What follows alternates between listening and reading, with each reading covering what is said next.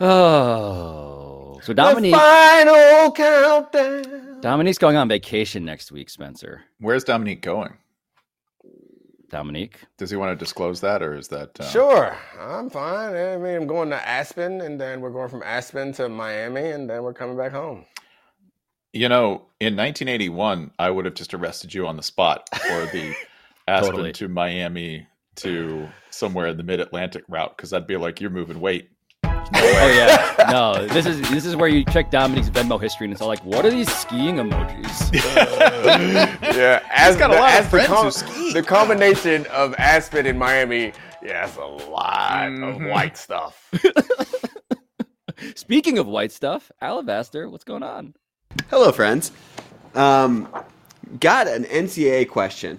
Are you with the Notre Dame AD and president pushing for an NFL minor league and an end to the one and done rule in the NBA? So I feel like as soon as Spencer Hall processed the concept of an op-ed written by the AD and president of Notre Dame, there was something like almost like a Vietnam-style flashback to just repressed things that he has long sought to not have to deal with. But Spencer, to me, the idea of like a minor league in the NFL, we should talk about that, and a one-and-done rule in the NBA, let's talk about that too. Like, that's at least a conversation, right? This is a specific set of things that they are proposing that I actually find interesting, even if I believe, spoiler alert, the minor league is stupid and the one and done rule also stupid. So I agree at least on one of the two things. People who are in charge of large institutions excel at one thing. Let's get started on all of these great ideas no one will do. That's it. I got a lot of great ideas. And you know what they're all designed to do? Kick the can down the road. These men are closer to retirement than they are to solving another problem or having to solve another problem. Neither of them has any real incentive to do anything other than grant the one thing they have to grab. If you read this op-ed from the New York Times, the one thing that they mention that they'll give on, like, well, you know, we'll give on this. Students should go ahead and make money from their name, image, and likeness. Do you want to know how you get promoted to a position like this? Go ahead and say that the thing that's already happening is great. That's it. Win some goodwill by being like, hey, you know that thing that you guys have already earned? We get to keep it. That's it. There's nothing. If you suggest that the NFL needs a minor league, guess who else has to be on board with that? The NFL. The NFL ain't paying for that. The NFL's not paying Lamar Jackson. They're not going to pay for a minor league. They're not going to spend $1 more than they have to, and they have had free developmental work done by college football, for better or for worse, for the better part of their existence. That's the basics here. An end to the one and done rule in the NBA. Hey, sure, someone is like, these are again ideas which are potentially interesting, good, and which will never happen because they're all a distraction from the real issue, which is that none of these people have any incentive to fix it. They've already had their hand forced on NIL. They will continue to have their hand. So I understand. You can get into this. The idea that these are all interesting proposals, yes, they're interesting. Are they practical? No. And should anybody who's an advocate for players' rights, should anybody who's an advocate for fairness generally, if you are a free market capitalist, you should be appalled by any suggestion to the contrary of pay them what they are worth. So yeah, like practically I have an answer and it's no.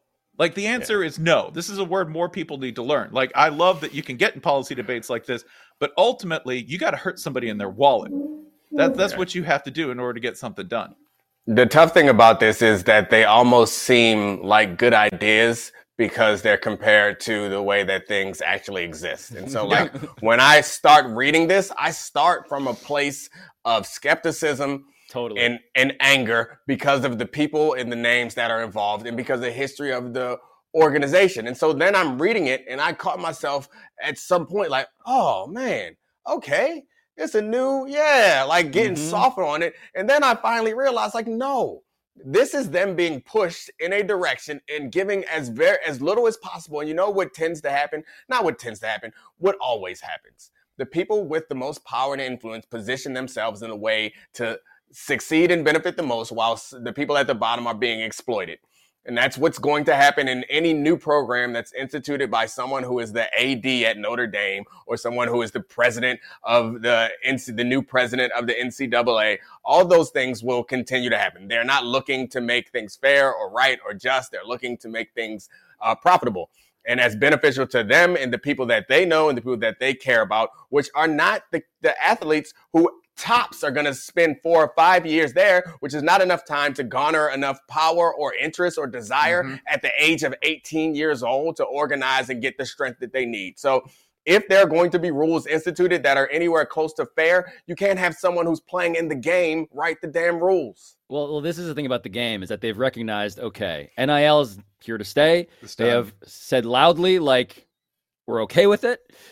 They've also said loudly, we're still not going to want to pay players like employees. Right. And so within those two constraints, what else is there to do? And this is why we get like the Shark Tank of NCAA reforms, where it's like, what about a minor league? Well, for various reasons, I am out. Spencer alluded to them already. But the point here is like, okay, I am happy that there is some recognition that you can't go backwards. What they seem to be wanting to do, though, is figure out a way to get professionalism still out of the sport. And that's why the minor league is an idea. It's because all the people who just want to be pros, pre-professionals, go do that.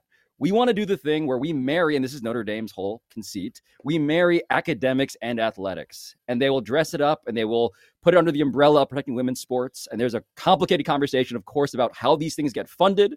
I don't want to make that seem super simple, but Dominique, that to me is, okay, Spencer is pointing to the sky, and in that direction, Notre Dame has a lot of stakes. So what are you pointing at? Yeah, Andy Staples had a great point about this. Since 2003, here's revenue. Notre Dame, Swarbrick and company, I believe it's John Jenkins in this article, make this argument that, yeah, revenue since 2003 has gone up. It's gone up. And if we take away it'll be a threat to other sports. You know how many sports Notre Dame has added since 2003 as varsity sports? Nada, zero, zip, none. Where's that? Like, there are several points in this article where if you take another step, it's damning. What an indictment of their stance. The things that they assert are, if you say, oh, well, this is a threat to sports. You can see revenues skyrocketed since 2003. Well, went in a hole, didn't it? Where'd it go? What did y'all do with it? You know, the second thing is this, that in that they make the argument that they really only want, this like limited legislation. Okay, if the Supreme Court, the NLRB, or someone else says student athletes are not student athletes, they are employees, the legislation is huge because it asks them to overturn that status. That's massive. Asking Congress to do that is a massive piece of intervention that is, by the way, unpopular, deeply unpopular. So let's see. We've asked the NFL to make a minor league, which they're not going to do, and they're too cheap to do. They're not going to do it. We've asked Congress to do something. That's not going to happen, for better or worse, right? Something that's wildly unpopular. Oh, Congress is totally, they got free time right now, Spencer. What do you mean? Yeah, we've solved every other problem. My favorite thing. Yeah, this is nonsense. You can't ask the butcher to fix the welfare of the cattle. You can't. So they also suggested like the injury concerns. So you sustain injuries while you are working for these teams, and they suggested that you add a trust fund, an injury trust fund. So to me, it feels like they know that some people are like hopelessly biased, and they just want to give them something to say. So like when I say, but the players are going to be dealing with lasting injuries. Like I have torn up my hip and torn up my knee. Fortunately, I played in NFL, so I'm going to be able to afford to replace them because I was an employee and I could file for workers' compensation. And there are reimbursement plans through the NFL, and I can afford to buy healthcare going forward. I have teammates who have torn up their hips and knees and shoulders and will at some point have to get those replaced. And the universities have benefited from that. The kids have no claim, or the adults, the 40, 50-year-olds, the 35-year-olds who tore their knee up multiple times and went back out there to perform for the school have no recourse. And they didn't go pro. They're working a regular job and they may or may not have insurance. They have to figure out how to pay that because they did it while they were working for you. And like that, if you continue to pretend like they aren't employees, like to me, that is the crux of this. And every little solution that they put out there is just like a minor step to like pacify everyone while they figure out how to continue to rig this system. Like it's not new. It's not going to change. They're not good. The people are not going to enforce any rules that make it anywhere close to fair because you know what people don't give up? Privilege. No one's ever given it up, not voluntarily. And honestly, not peacefully. But in this case, hopefully, we can figure out a way for someone to relinquish that control peacefully. So I guess the clarity on this that we should bring, because this is an op-ed full of these midway points, is that this is still binary. This is wildly and clearly binary. Either you support these college athletes being employees, or you are stuck trying to, make... Okay, now, yes, Mr. One more Bosworth. thing. So about the idea about protecting these other sports, whose job is that? It's not the 18-year-old kid who has a rare talent. Like, the idea that it's his responsibility. Like, it's these football and basketball players' responsibility to work hard enough to earn enough money to support other sports. Like, the idea that you are presenting the argument that these athletes are bad or greedy because they deserve to get paid because this is going to shortchange another sport. Like, why? If you care about these sports, then you invest in them. Don't ask the people who are already being taken advantage of and already sacrificing the most to continue to sacrifice. To me, it's ridiculous that that's even a starting point for a conversation. Like, let it be a true labor market. And then we figure out after that, once everybody is getting paid, we figure out after that how you are going to support other programs and interests that you care about. No, I don't know. The order of operations there, yes. Yeah, maybe you want to go ahead and also consider the source of a school that has decided to write a one-team contract for its television rights to one network. If you don't want this, don't cash the checks. Don't cash it. Send it back. NBC will happily take that money back. It feels like, in the end, the most compelling argument that any of these administrators is going to make to America is like, hey, don't you want college football the way you remember it? Like, that's what we're really dancing around, is this notion of like, hey, NIL, these super... No, well, I just want to characterize what they're arguing, right? They're saying all of this is changing and it's unregulated, and that is true. NIL is fundamentally a broken system that is being built as a plane would be in the air as it proceeds. There are great things happening. There are also inequities, right? There are super PACs via these collectives that are wildly confusing, that are just essentially doing the thing that people are saying is not happening. What they are saying is that, left unchecked, college sports is not going to be the way that you like it. And what they cannot say yet is literally that. They're going to dress it up in all of these ways, having to do with fairness and care for women's athletes and all this other stuff. But that is where we're going to be at the end of the day when it comes to that binary proposition that we laid out. I'm good. Yeah, too bad. Sorry. This all comes back to if I'm an athlete, it's give me my money. Well, but what about tradition? No, give me my money. Nothing. You have to take a hammer to it. I mean, that's really it. Like, I understand. It's fun to throw around half measures. It really is. It's fun to have a debate that's civil. Take a hammer to it. Write someone a check. To me, yeah. It's just, it's frustrating and disappointing, and then angering, and then even more upsetting when you realize that the proposition of this getting changed in the favor of the people who are being taken advantage of is not positive. And that really makes me sad and angry. And the idea that I guess what bothers me the most, and that really gets under my skin, is, let's be honest about what we're saying. And I think keep things the way that they are. We've seen that it's changed, and college sports has gotten more professional. People have only started watching it more. So, like, the idea that it's somehow calling these people employees or treating them like professional athletes is going to make people not watch it is, like, been proven to be untrue. So when you say something like what they are, and like saying in a roundabout way, protects college football, what you are doing, in my view, is dog whistling in some way about what certain people deserve and what certain people should get. And it's not about actually protecting what you want to watch, because what you want to watch, what you want to participate in, none of that changes. There's not going to be a rule that says you can't get drunk in the parking lot before the games. There's not going to be a rule that says that you can't cheer them on or paint your face. There will be no rule that says you can no longer have parties or put on the jerseys, and like all that stuff is going to be the same. It happens for pro sports. And maybe in college campuses, there's a little different vibe around it. But paying the workers isn't going to change that. All it's going to do is make a certain group of people upset and angry and jealous and disappointed and whatever. And they're using this facade as like it's going to change the way that you feel about the game. Everything changes. Deal with it. I don't know if that made any sense, but I'm angry. No, it's notable that the first line item of these half measures is to start something else that's the NFL's minor league. Listen, this is my favorite. Sorry, guys. That's Sorry, my favorite guys. thing. I love that the first policy prescription is, why don't you guys go do this? Why don't you go build this, right? That's Can a you lot make like, us not have to be the thing we've been this entire time? Yeah. Specifically?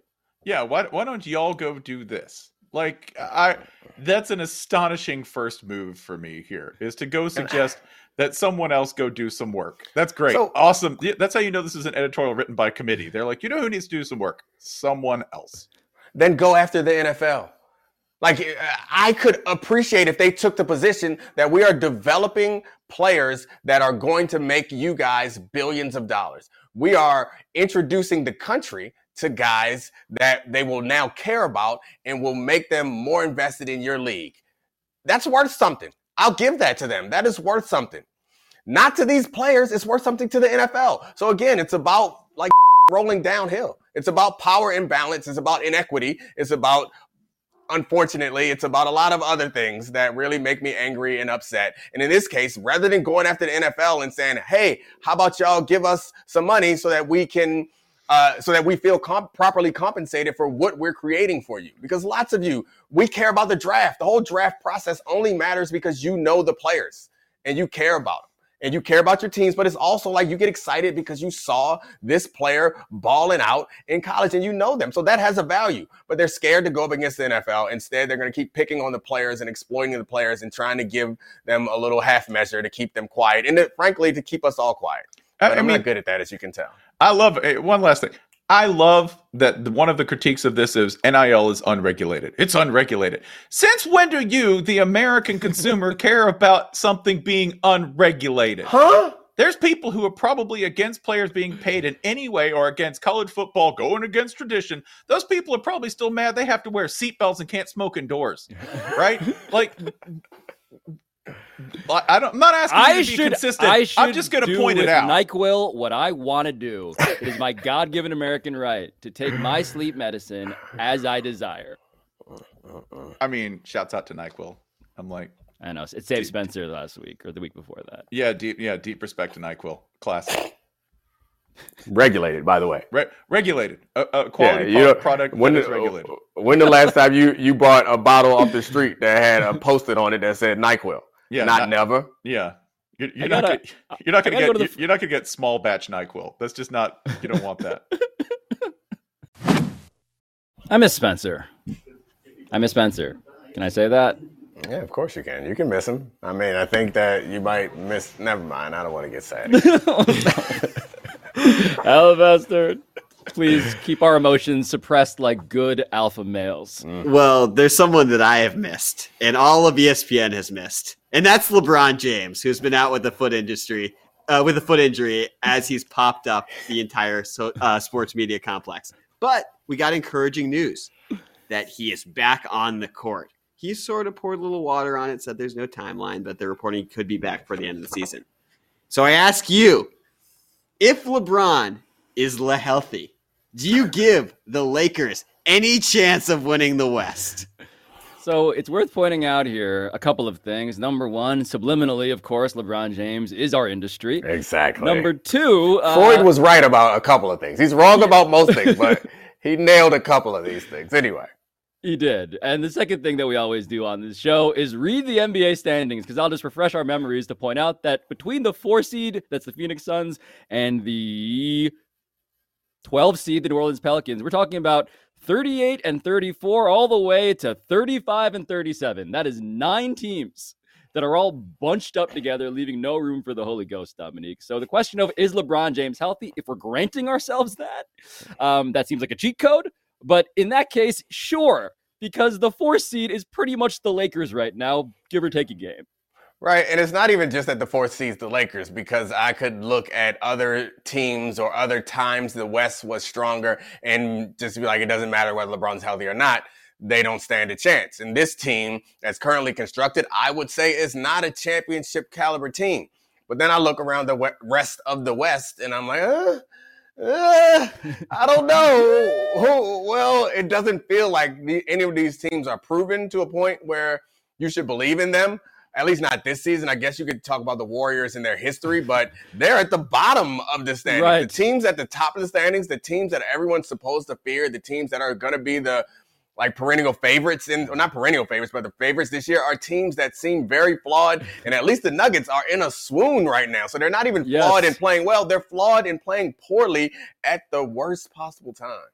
So we'll dive into the Lakers specifically in a second. But to your point, the Nuggets have 49 wins. The Grizzlies are the 2 seed with 45. Then it's the Kings with 43. So, none of us should feel great about those odds. Can we go one by one by those teams? Because, okay, so my issue with the Kings is they don't play defense and they're too young and inexperienced. This just never happens in history. You don't go from being a terrible team in all of history and then all of a sudden you're good and then make a championship run. The thing with the Grizzlies is Ja Morant, who knows? And also Steven Adams is hurt.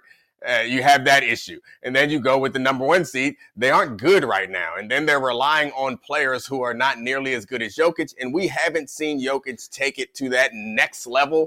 It feels ridiculous to say something about someone who could be a 3-time MVP. There's another level that you need to reach. But there is some level that we saw Giannis reach in his finals where we're like, man, Giannis, one of the best players in the league. But there's this nonsensical thing that we all have to accept is real, is this want-to-ness that some players absolutely have. And when there's no other options, they can take it over the top. We know LeBron can do that. We've seen AD do a version of that in the bubble. We have not seen, yes, that is what it is. It's the dog.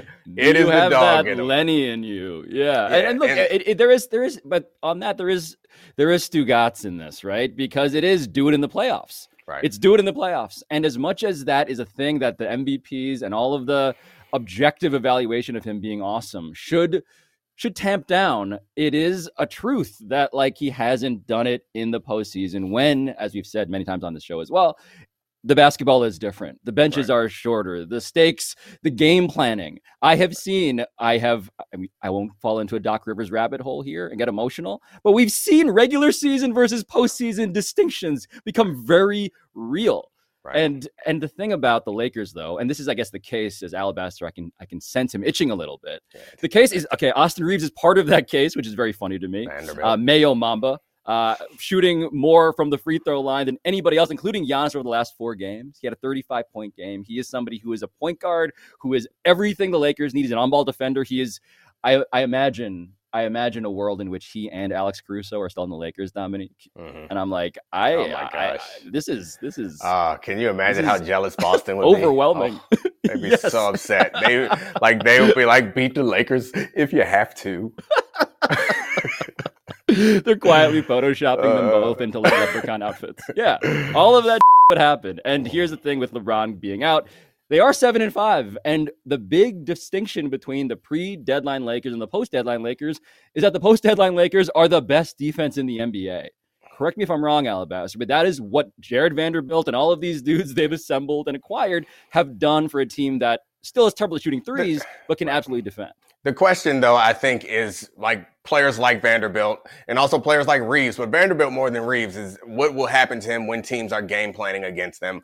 And the answer to that question is LeBron James. The smartest basketball mind we could have possibly ever seen is going to be on that floor. And they don't stand a chance without him out there and healthy. So if he's out there, maybe he can solve the conundrum that would be caused by teams not guarding Jared Vanderbilt, but he's an athletic slasher, and I guess Reeves is not someone you leave open, but these are players that we haven't seen relied on in big moments. And that's what it always comes down to. Whenever LeBron has not won a championship, I guess with the exception of the Mavs one, where it seemed like the problem was he didn't have an answer for that he was smaller than JJ Barea. Yeah, but I mean the answer is that the other guys don't step up, right? And they can't meet that moment because it's rare that we see LeBron fall short. So that's going to be the question again: is this roster going to be mentally tough enough and talented enough to rise to the moment?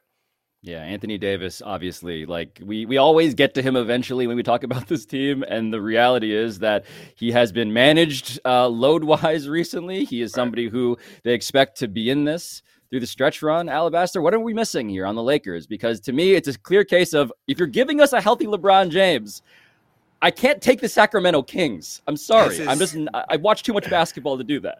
This was the ding, ding, ding. It's the Jared Vanderbilt and Anthony Davis combination where we wrote off Anthony Davis and his brittle little bones earlier this season as not still being able to anchor a defense like this. But this is actually a championship defense. And we don't know what version of LeBron we're getting. But the interesting thing in the West is it's whose brittle bones do you trust the most? LeBron and Anthony Davis, Kevin Durant's and Chris Paul's, Kawhi Leonard and Paul George's. And even on the Nuggets, you've got Michael Porter Jr. with his 7-year-old back and Jamal Murray coming off of an ACL injury. And so, there's no safe health bet.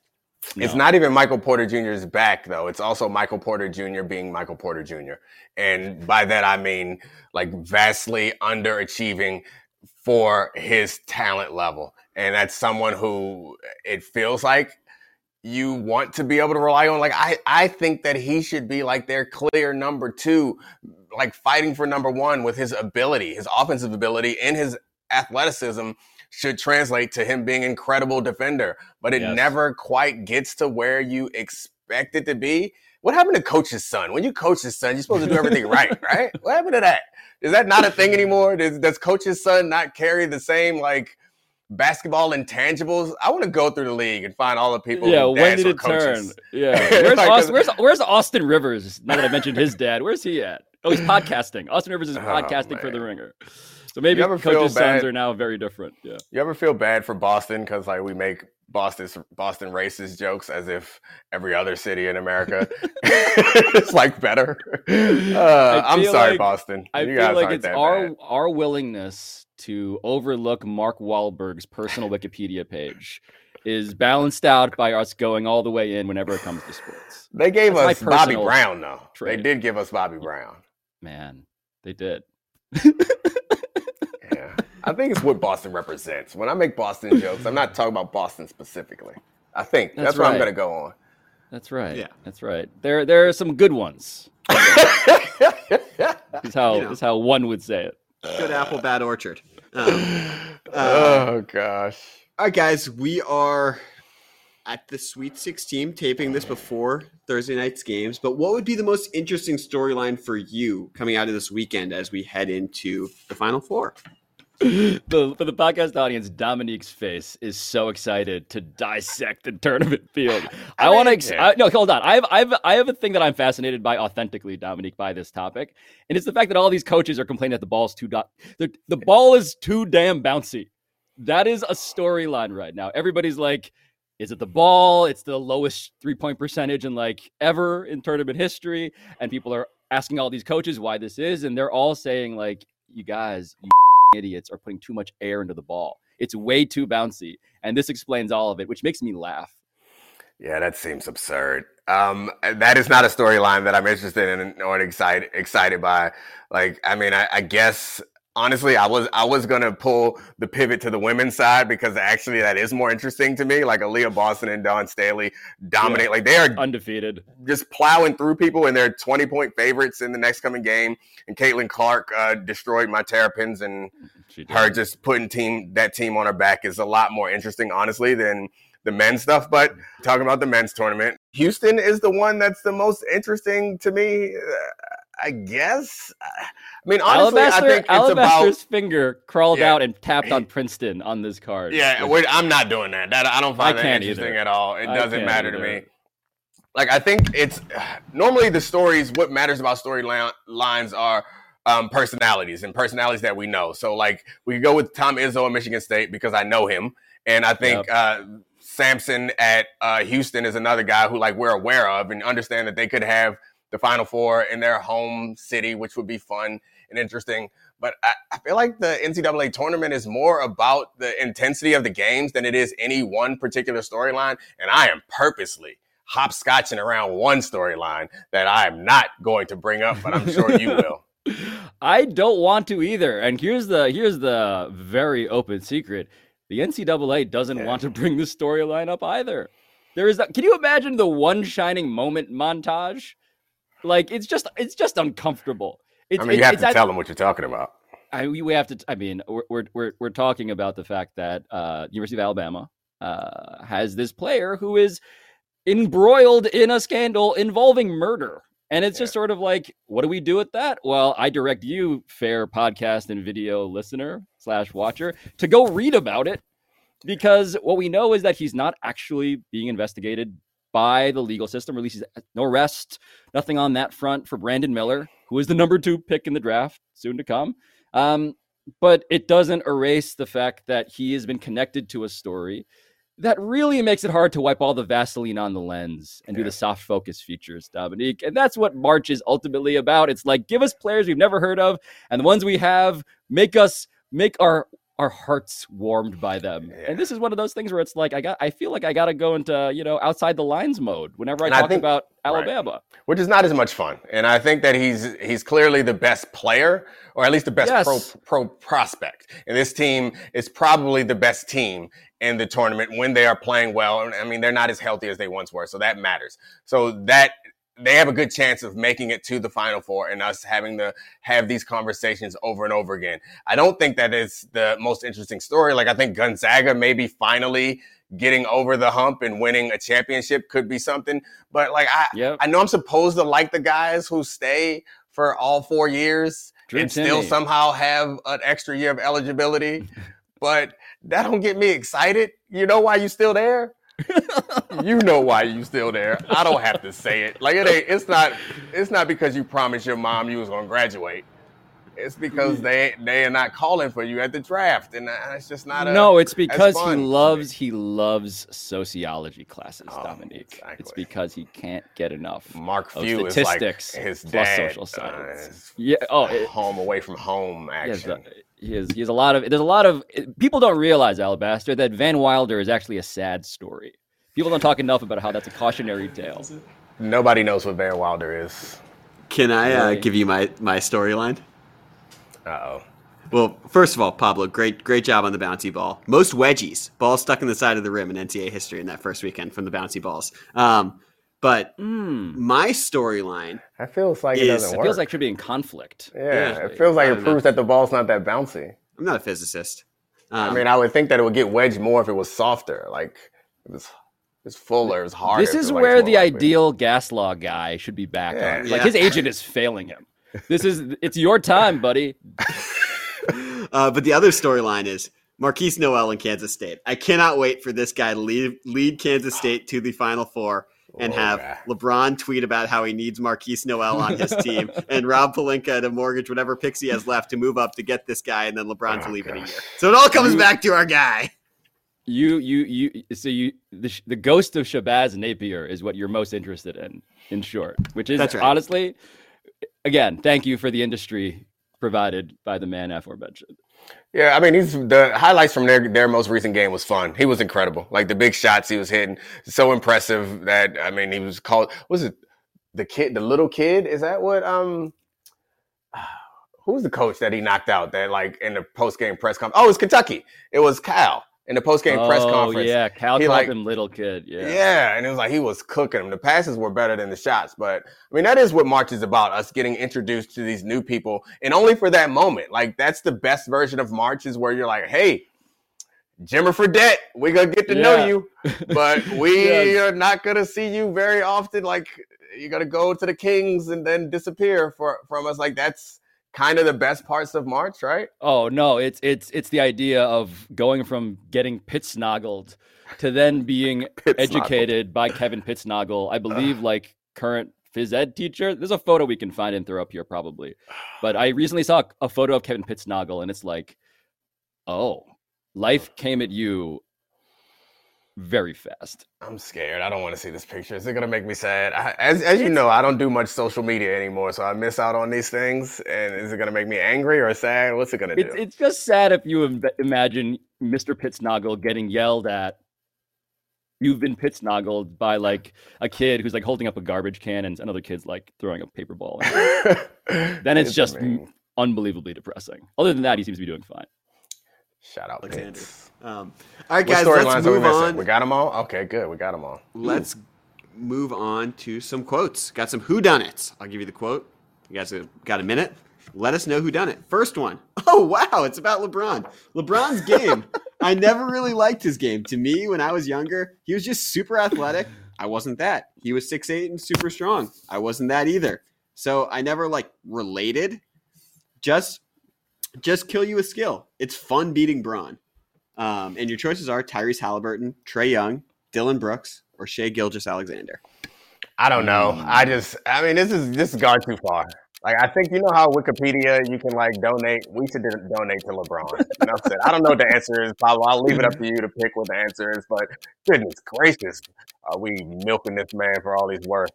I can only guess that it's Dylan Brooks because it feels at this point like a Dylan Brooks thing to say. Dylan Brooks is not like a skill somebody down, though, guy. Is he? Dylan Brooks is not anything that Dylan Brooks says he is, and yet he says it anyway. So if that's the standard, I feel like, okay, so wait, you think, what, Trae Young? You think it's a Trae Young kind of a vibe with this quote? Halliburton doesn't seem like that. SGA. I don't know. All right, Dylan Brooks. I'm with you. Let's go Dylan Brooks. All right, let's see what we got. Like his game, I never really liked his game because he was just to me when I was younger, he was just like super athletic. I wasn't that. He was 6'8" and super strong, and I wasn't that either. So like I never like. I respect that. Related. I was always a Kobe person. Yeah, me too. Just kill you with skill. Yeah. It is fun beating Bron. Oh, I see. See, I misread the quote. He was actually complimenting LeBron and kind of being self-aware about himself. Yeah. And so apologies to Dylan Brooks for ever assuming you would be any of those things. Yeah. It's also ridiculous that anyone would pose the idea that the opposite of LeBron James is Kobe Bryant. Like Kobe was not a ridiculous athlete who is almost just as impossible to copy. Yeah. Like, goodness gracious. It's like, I mean, I understand that he would never skill you down, but I was never somebody who related to Zeus. I was more of a Thor guy. Like, okay. Exactly. It's all very relatable. Yeah. It's ridiculous. Shai Gilgeous-Alexander dressing loudly, also just a fashion-forward dude. Shout out to him. If he'd have went Pitsnoggle there, a lot of respect. A lot of respect if he said, I wasn't 6'8", but modeled my game after Pitsnoggle. That's right. What's That Pitsnoggle's West first Virginia name? I don't even remember. Kevin. After. No, now it's Mr. Yeah. My first name is Mr. to you. Mr. Pitsnoggle. All right, guys, got another quote for you. No, we're staying here. You can cut it out if you want to. Oh, the genealogy of Pitsnoggle? Let's find out. Because like most last names, right, is like from occupations or something like that, right? Like that's that's my favorite Dominique take. Yeah, exactly. Right, it is. It is. Like your ancestors were worth a fox. I mean, not my ancestors. Cut that out of the show. the ancestors that owned my ancestors. But I guess also mine ancestors. Yeah. Noted. Okay, never mind. Yeah, it was just a little detour. You can cut it out. Let's go. Let's do some more Dunnits. Country of origin. All right, next quote. It's not next quote. This is what movies are made of. This is what movies are. This is what movies are made of. 4 months away, I come back.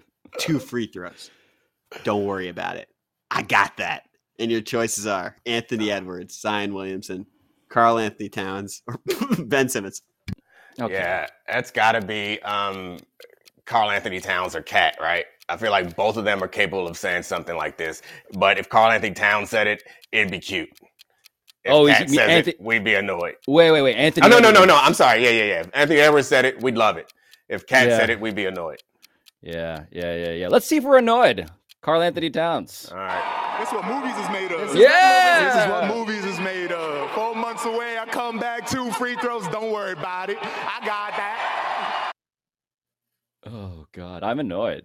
I don't like that I'm annoyed. I like to be open-minded and empathetic towards someone who's trying so hard that his skin is translucent, and I can see into him, and I can see him trying because I relate to that on some level. But like this is a cousin Dominique of it's a cousin of the time he was talking to Israel Gutierrez like this. It's like that. It's so tough, man. Like I'll clear out. You can have this one all by yourself. You can destroy him. I don't want it anymore. Yeah, it's not fun anymore because it's like it's. I think the point that I made off the top is the right thing about Karl Anthony Towns is it's you now. Like you've expended whatever goodwill that we offered, and that's something that we would celebrate for somebody else or that we would think was benign for somebody else. If it comes out of Karl Anthony Towns' mouth, you have he's predisposed in all of our minds to think of him as being inauthentic, you know. That's the sin. Sucks. That is, and it sucks because we talked about Vaseline on the lens, heartwarming stories. He has it.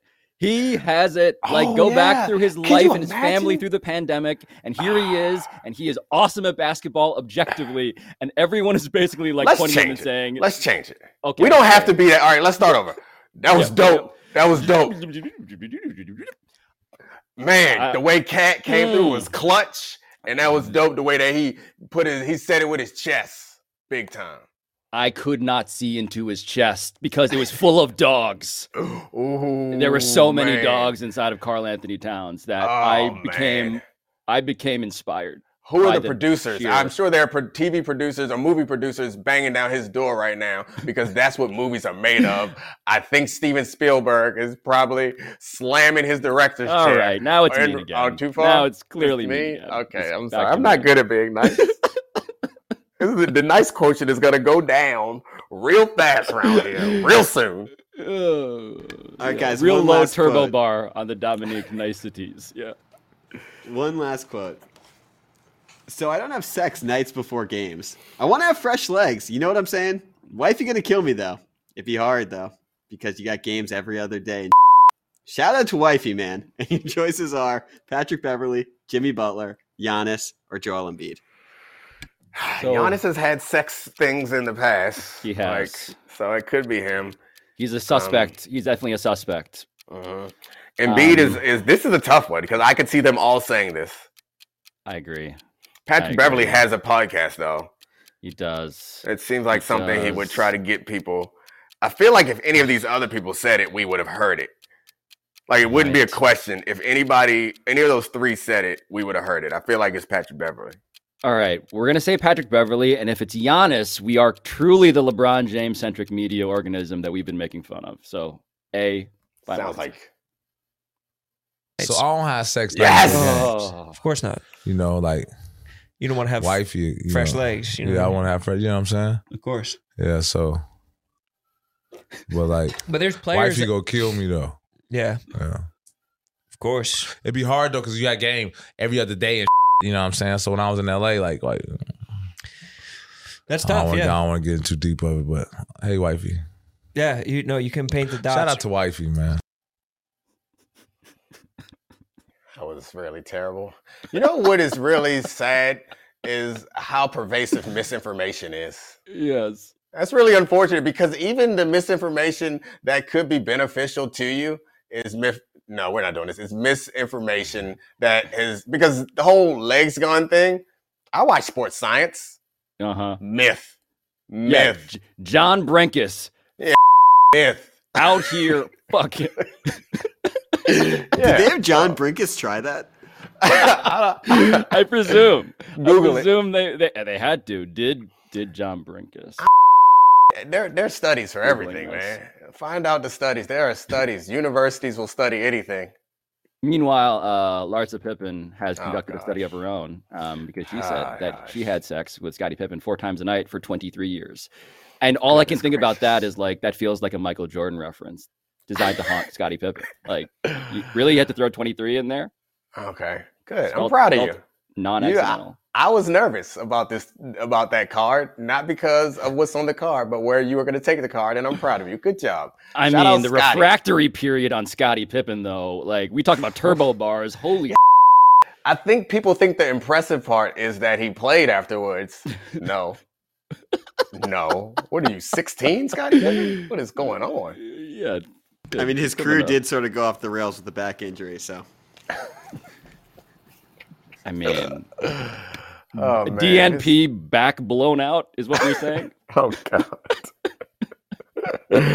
Oh, man. I don't think that's where we want to end this show. I'm pretty sure that's not how we want to It's end not how I wanted to.